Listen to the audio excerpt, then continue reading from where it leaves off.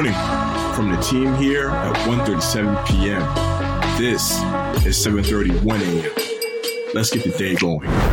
Good morning, everyone. Today is Wednesday, September 22nd. I'm JL, and I am joined by Charlie. We're happy to be delivering the latest updates in the world of sports, entertainment, gaming, and NFTs. Those that haven't been following the podcast, every Wednesday, our 1:37 p.m.'s Bo and Connor goes live to talk about all things entertainment and movies, and they'll be doing the same today.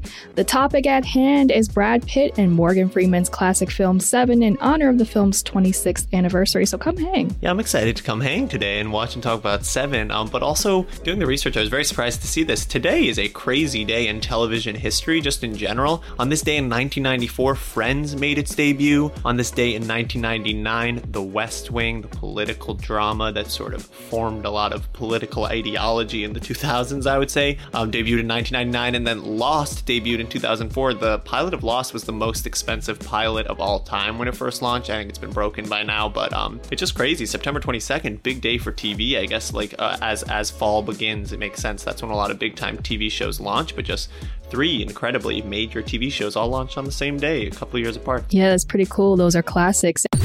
Hip-hop. Speaking of classics, the Fugees are reuniting for a series of shows celebrating the 20th anniversary of their iconic album, The Score. Lauryn Hill, Wyclef Jean, and Pras Michael, better known as the hip-hop and R&B trio called the Fugees, are reuniting once again. This time, as we mentioned before, they are linking up for the 20th anniversary of their 1996 classic, The Score. This isn't the first time they've reunited. I don't know if you guys are familiar, but they reunited all the way back in 2005 for their BET Awards performance and have done sporadic performances here and there, but this is officially official.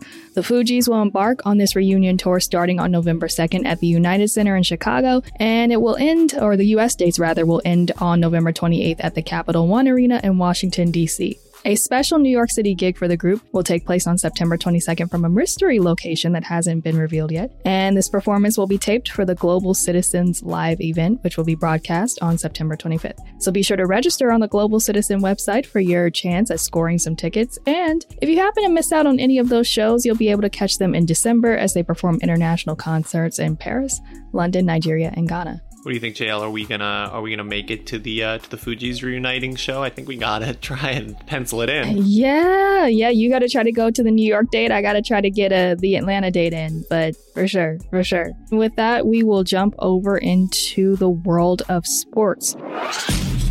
Sports. Sharpshooter JJ Redick is retiring from the NBA. I'm personally very sad to see this. I know it happens for every athlete, but JJ Redick is a fan favorite and has been for every team that he has played for. He's the former player of the year at Duke University and spent 15 long years in the NBA. Redick was a rather crucial member of the Orlando Magic team that made a run to the NBA Finals in 2009. I remember that run specifically because they beat my Cleveland Cavaliers. They were not supposed to. I was very upset over that, and we were robbed over the opportunity to see a Kobe and LeBron Finals, but nonetheless, Redick has made a living for himself in the NBA as one of the more reliable three-point shooters of his generation.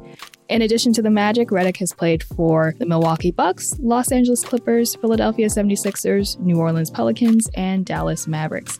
He averaged 12.9 points per game during his career and ranks 15th all-time with nearly 2,000 made three-pointers. That exact number is actually 1,950, so that's a lot. And since we are on the topic of the NBA, this is something that has been talked about heavily over the course of the offseason, and the man of the hour is Ben Simmons. Apparently, he will not report to Sixers training camp, and he wants out, which is something that has been speculated ever since the season ended. Of course, training camp is set to begin next week, and with his refusal to show up for the Philadelphia 76ers, he, of course, is desiring to start the upcoming NBA season with a different team. At the request of Rich Paul, Ben Simmons' agent, the Sixers have been openly shopping the point guard not too long after Philly lost to the Atlanta Hawks in the second round of these past NBA playoffs. It's like we said, this has been something that's been speculated for a while now.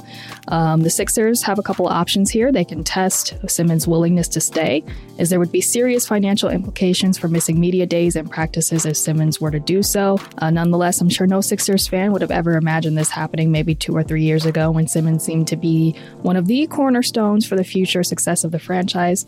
This situation kind of reminds me a little bit of the Kyrie Irving situation with Cleveland back in 2017. Yeah, I'm definitely interested to see where the Ben Simmons saga lands. With that, we can hop over to some entertainment news. Entertainment. So Daniel Craig apparently doesn't think that James Bond should be played by a woman, but he has a pretty good reason why. I'll be honest, when I first read this headline, I was like, what the? I don't want to talk about that. Why does Daniel Craig believe that? In an interview with the British outlet Radio Times, said that he doesn't think that the next Bond should be a woman, and what he said, elaborating on it, because obviously I think that that's not such a good take as just a standalone take, but what he said was, there should simply be better parts for women and actors of color. Why should a woman play James Bond when there should be a part just as good as James Bond, but for a woman? And I think he's right about this. Ultimately, we can create iconic characters. We don't need to just necessarily diversify the representation of the previously predominantly male characters that we already have. The franchise producer Barbara Broccoli agreed with Craig, saying he's a male character. He was written as a male, and I think he'll probably stay as a male, and that's fine. We don't have to turn male characters into women. Let's just create more female characters and make the story fit those female characters. And I think that's a really good point, that we definitely need more representation of women and people of color in these major franchises like this, and rather than putting them into a pre-existing role, we just need to create new iconic characters that will stand the test of time the way that James Bond did, and we absolutely can do that. The upcoming film No Time to Die will be Craig's final time as James Bond, and the discussion is as heated as ever over who will take on the mantle next. NFTs. In the world of NFTs, NFT sports, Tiger Woods and the brand Autograph launched exclusive NFTs via DraftKings Marketplace yesterday. Autograph is really about as big as it gets when it comes to sports NFTs and digital collectibles in the sports world. Yesterday, they launched a set of NFTs co-designed by Tiger Woods, which marks Woods' entry into the world of NFTs, and these tokens are only available for sale on DraftKings Marketplace. The tokens will be dropping. There are going to be a couple new ones dropping every few days over the next week, and then there's a full second collection dropping on the 28th. And so if the name Autograph isn't ringing any bells, we talked about it a few months ago, but it's the NFT platform that made headlines a few months back for its star-studded advisory board, which includes names like Derek Jeter, Naomi Osaka, Simone Biles, Tony Hawk, essentially just goats of a bunch of different sports. It was also co-founded by Tom Brady. So far, they've launched a couple of collectible lines already in Autograph's preseason access collection.